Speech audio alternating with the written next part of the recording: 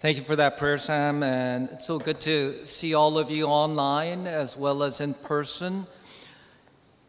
You know, I really do want to encourage all of us, especially those who are thinking about, hey, maybe I should come out to church sometime soon, to consider the anniversary service to be the day when you come out physically in person. And let me give you a few reasons why I would like to encourage you to come celebrate with us on October 25th. Number one is that we know that there's going to be probably more than a normal amount of people that we're having, and we still have plenty of room in the patio, but we're going to open up the sanctuary too, so that the sanctuary will become a video venue. So we'll not only have people here in the patio, but in the sanctuary, so we'll have plenty of seats and still be able to social distance and some more. The second reason is that our focus for our anniversary service, normally we celebrate what God's doing in us, etc.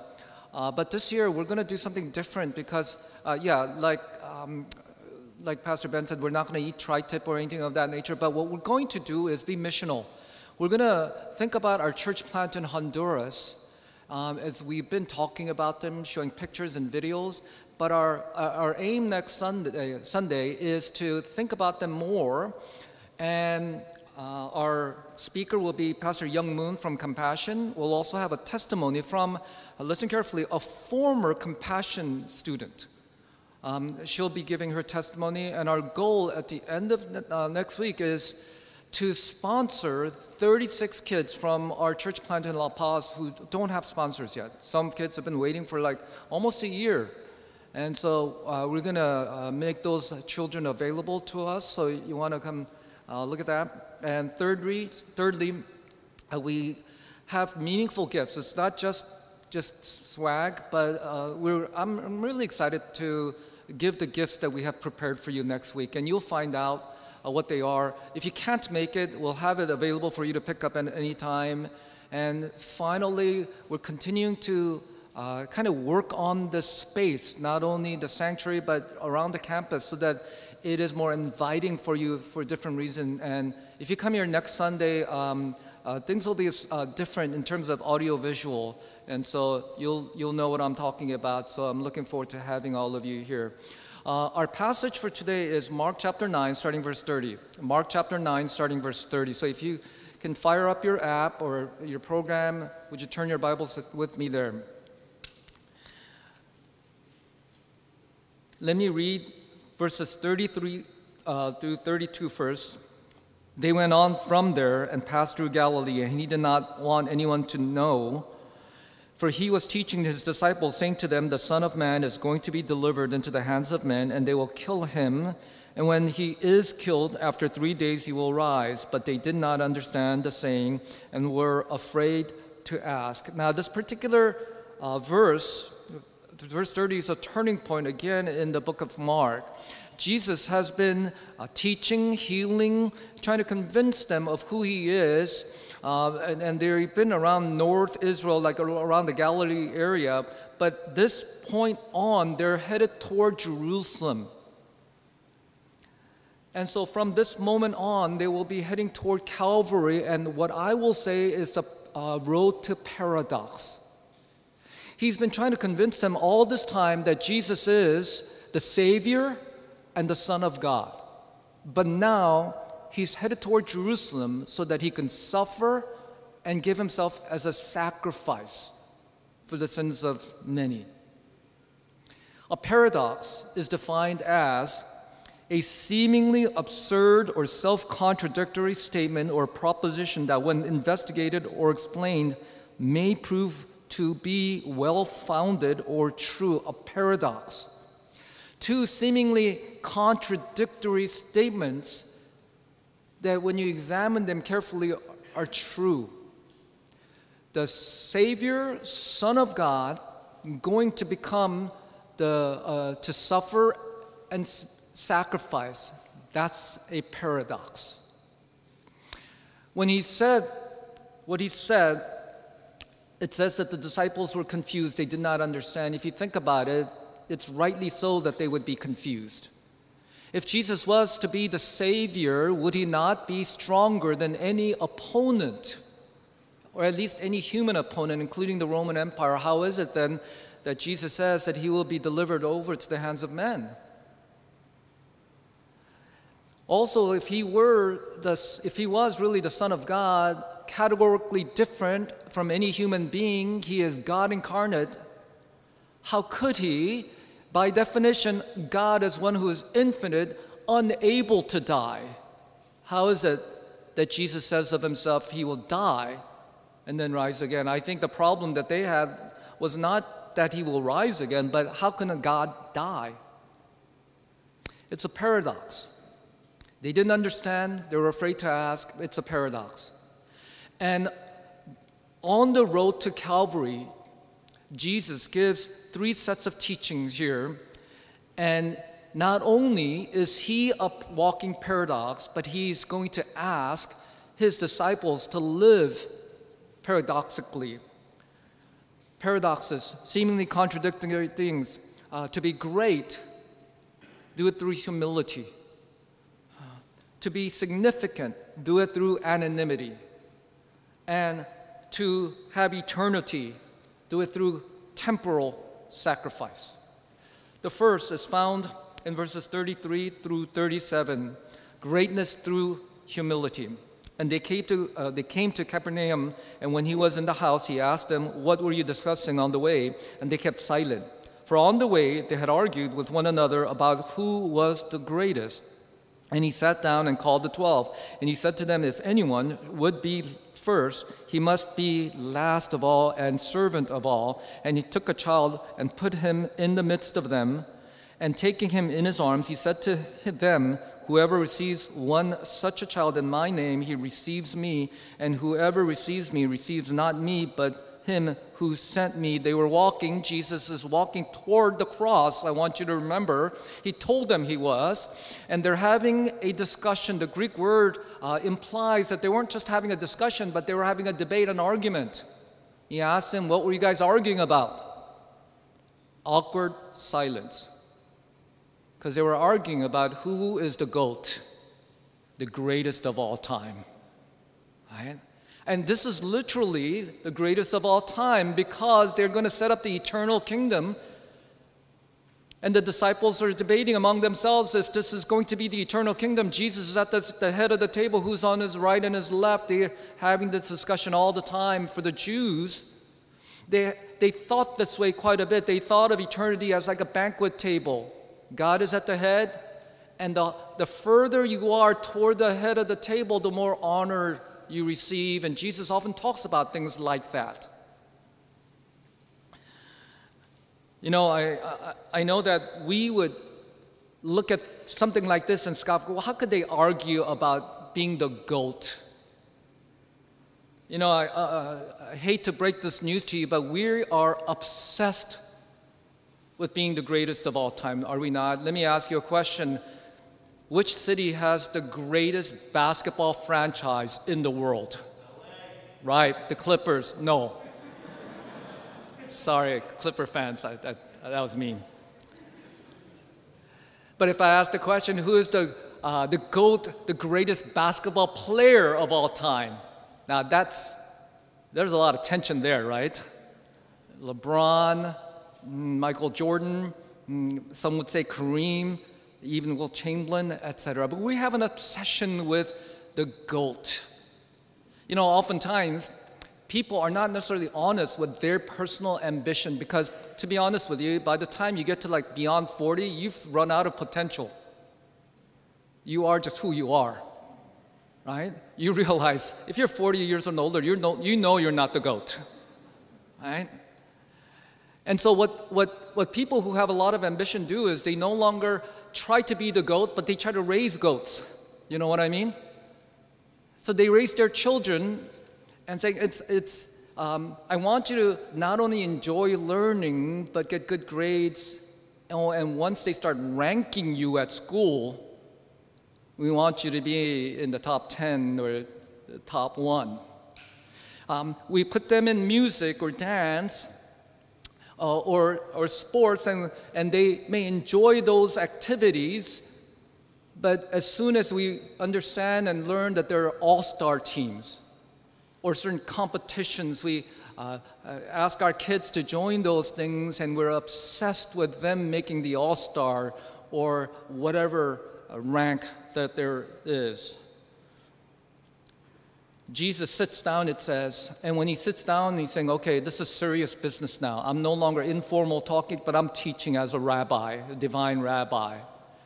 And he teaches them this: if anyone would be first, he must be last of all and servant of all. I want to be clear here. Jesus does not repudiate the idea, the desire to be great.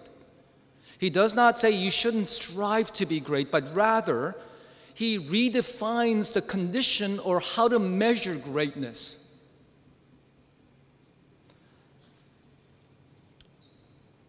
They define greatness in this way, that the great people sit at the front of the table, but Jesus says, instead of the front of the table, I want you to sit at the end of the table. Beyond that, I don't even want you to sit there. I want you to be the diakonos, which is the word servant, which is the word they used to use for the waiter, the one who brings the food and takes away the dirty dishes. Instead of feeling like you belong at the head of the table being honored, I want you to get up, put on your apron, and serve tables.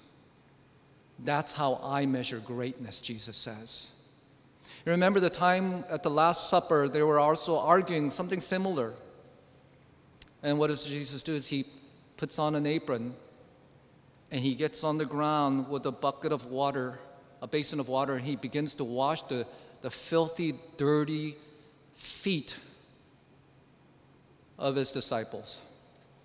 And the disciples knew that that was not an honorable thing. Peter says, no, you shouldn't wash my feet. It's beneath you. And Jesus is like, precisely, do as I do. Do what you believe is beneath you if you want to be great. Let me ask you a question. I know as a lot of churchgoers here in this space and watching, we have a theoretical idea of humility, that we don't necessarily think we're that arrogant or we're great driven. But Jesus brings a child to himself, and a child in that particular culture wasn't like esteemed highly, but rather children were seen in that particular culture as ones who had no power, status, rights. They had no utility value. They were vulnerable, entirely subject to the father, and dependent. He brings a child and says, you must treat this child in a way that honors me. In a way, what Jesus is saying is that to be great is to take those who are insignificant in culture and treat them as you would want you treated. Let me ask you this question, those of us who are so-called Christians. If you are at work and the CEO walks into your office, how would you treat that CEO?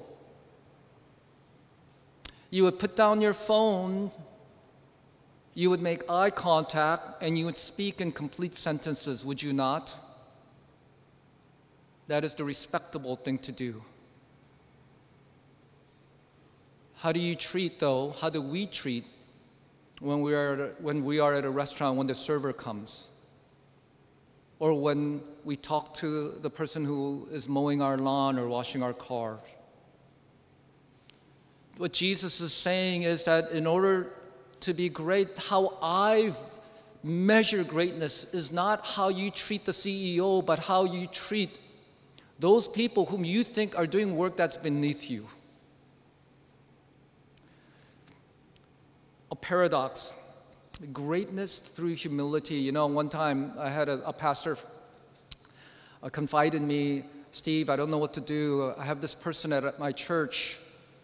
He is successful, respected at our church. He's smart. And when we have discussions about church matters, especially of the future, he has a lot of good things to say. And when it's high level public things, he is eager to volunteer. But when we have those times when we have to do an all hands on deck, okay, everyone, let's put away the chairs. Or let's clean up the space. Let's take out the trash. He's nowhere to be found. He always has a convenient reason why he can't be there. What do I do, Steve? People look at him as an elder material, but I don't know. By the way, I just want to, this is not to just butter you up, but I want to say to our deacons and elders and those who serve as deacons and elders at our church that I'm just so grateful for you that when it's time to clean up chairs or put away the trash, that there's not a single servant officer at our church who say, well, this is beneath me. At my profession, at my job, I have dozens of people reporting to me. I shouldn't be doing things like this. I'm so grateful for your diakonos attitude. The second paradox that Jesus says that a follower of his should have is significance through anonymity in verses 38 through 41. John said to him, "Teacher, we saw someone casting out demons in your name, and we tried to stop him because he was not following us." But Jesus said, "Do not stop him, for no one who does a mighty work in my name will be able soon afterward to speak evil of me. For the one who is not against us is for us. For truly I say to you, whoever gives you a cup of water to drink because you belong to Christ will by no means lose his reward." John, speaking probably on behalf of all the disciples, approached Jesus. "Teacher, we saw someone casting out demons in your name. We tried to stop him, but because he was not following us." I'm not quite sure what to make of John's statement or his ask. Jesus, we saw someone, they're using your name, doing miracles. We tried to stop them, we couldn't. Can you stop them?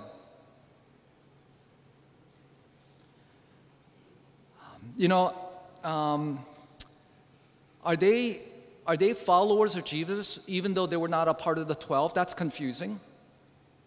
Are they just prophet mongers like the sons of Sceva in Acts chapter 19 who were doing miracles but God did not approve?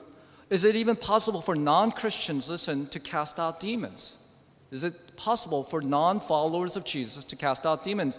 Matthew 7:21 through 23 seems to indicate there are those who cast out demons saying, "Lord, Lord," and Jesus will eventually say, "I never knew you." Now there are 2 points here. First of all, I want you to listen carefully to what John says. We tried to stop him because he was not following us. Because he was not following us. You would have expected John to say, we tried to stop him because he was not following you. But instead of being bothered by the fact that they were not following Jesus, John was bothered by the fact that they were not following us, the exclusive tribe, the group that he was a part of.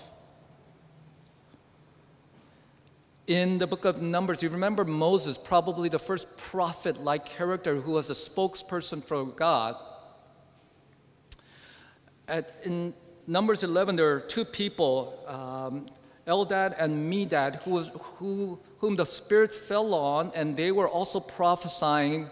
And this report came to Joshua and Moses, and Joshua, the protege of Moses, got so upset. He said to Moses, "My Lord Moses, stop them. They're not in our clique. Stop them." Moses is described as the most humble or meek person on earth.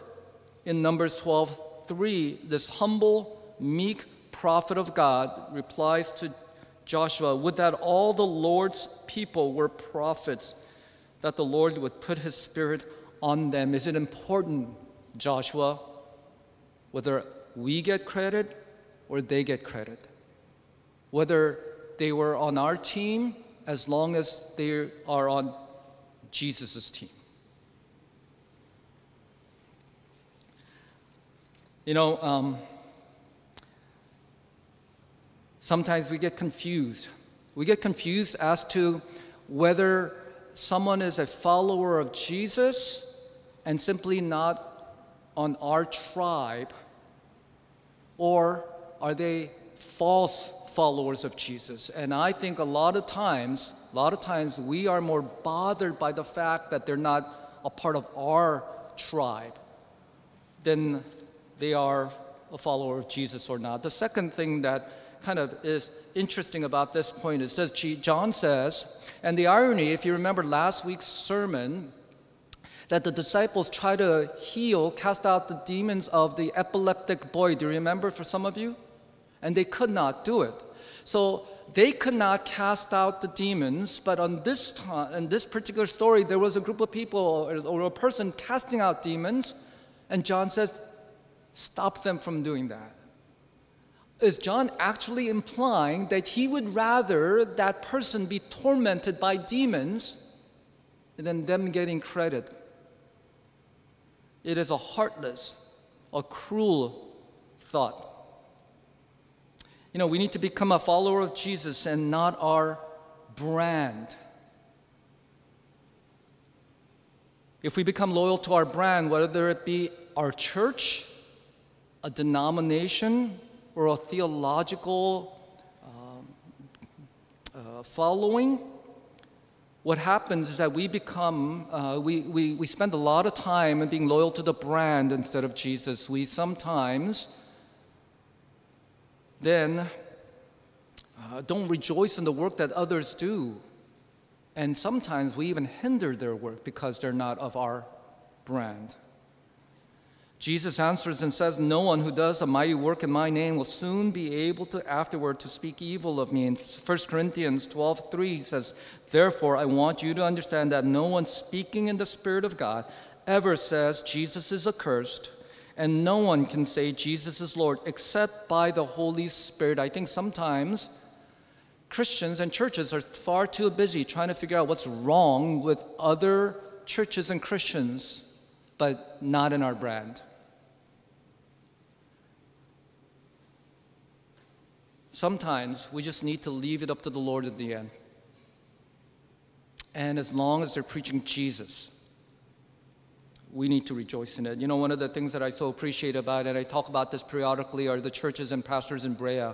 Some 8 years ago, when we were moving to the city of Brea, I met with a few of the pastors here. One particular pastor, he sat me down, prayed for me, invited me to a gathering of other pastors called the Brea Ministerial Association. They welcomed me before we even got here. And when the city was having the conditional use permit hearing, and this is a big deal for churches because this was originally an industrial space, and we needed to get special permission from the city to use it as a church.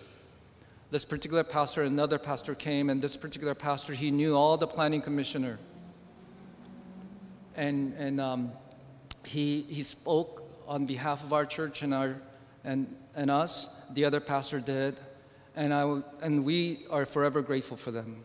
Instead of seeing us as competition, they said, well, we're in the same work. We have the same mission.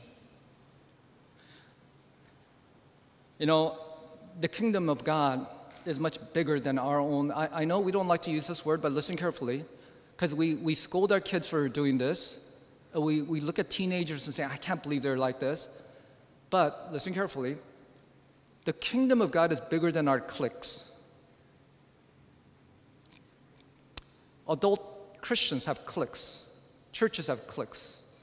They're tribes, and we think that our clique is better than other people's cliques. We support our cliques, we protect it, but we are extremely critical of others. We don't want to participate, give them praise and such. And I want to make this clear that we do things like Feed Brea, we do things like a virtual choir, and I so appreciate the churches and pastors in the city, but I also recognize that we have theological differences or policy differences with a lot of the churches here. I will work alongside of them, but some of them, okay, if you're listening, pastors, just, Okay, I might not hire someone then. And they might not hire me for their church because we're slightly different in some of these things, but that's okay. Sometimes we need to be able to say that it's not about me. I can stay anonymous. Our church can be anonymous. Our tribe can be anonymous if we want to be significant for God's kingdom. The third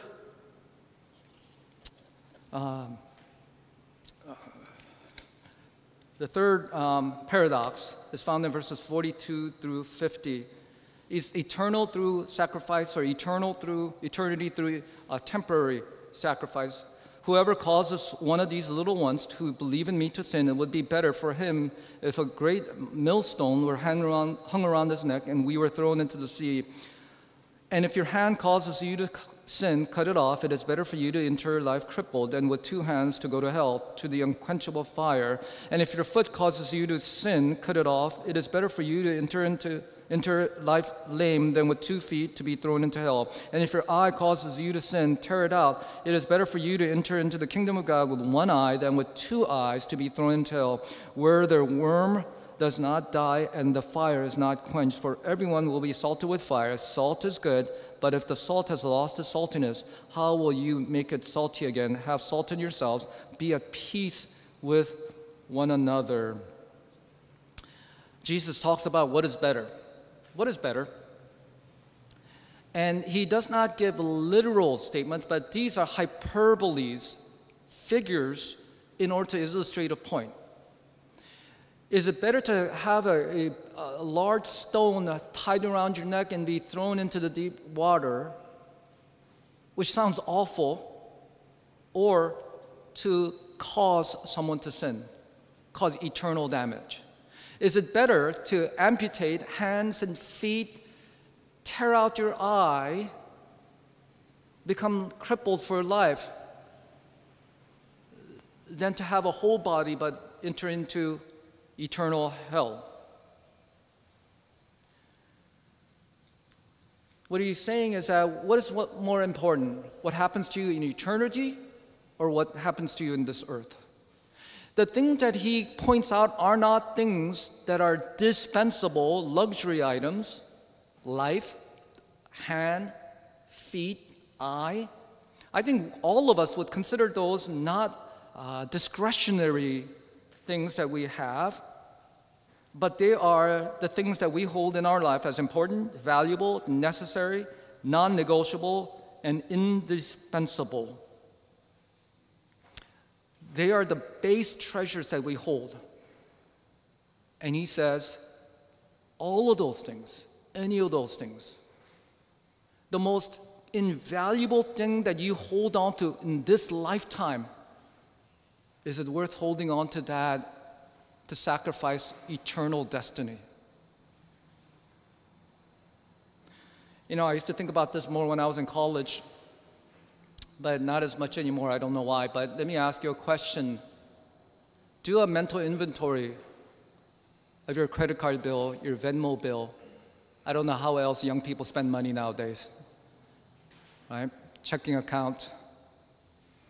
Are there other forms of money now? I don't know. And then ask yourself the question, are you spending vast amount of your resources accumulating, maintaining, paying for, striving after, hoarding things that will not last beyond this lifetime? I mean, what of those things that you spend so much energy on will last in eternity? But we are so obsessed with gathering treasures on earth.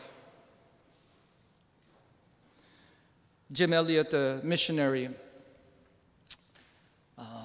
with a few friends, went to an island in Ecuador to minister to the indigenous people, and they sent gifts, and they thought they hadn't made contact. When they landed on that island, they were massacred.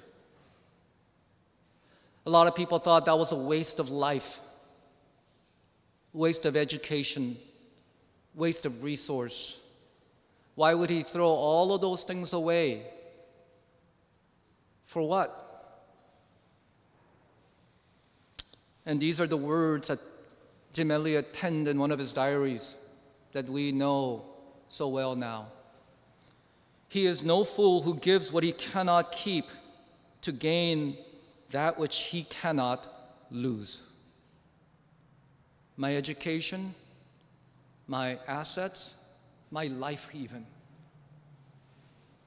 All of those things I can give away, but that which I gain in eternity, I cannot lose.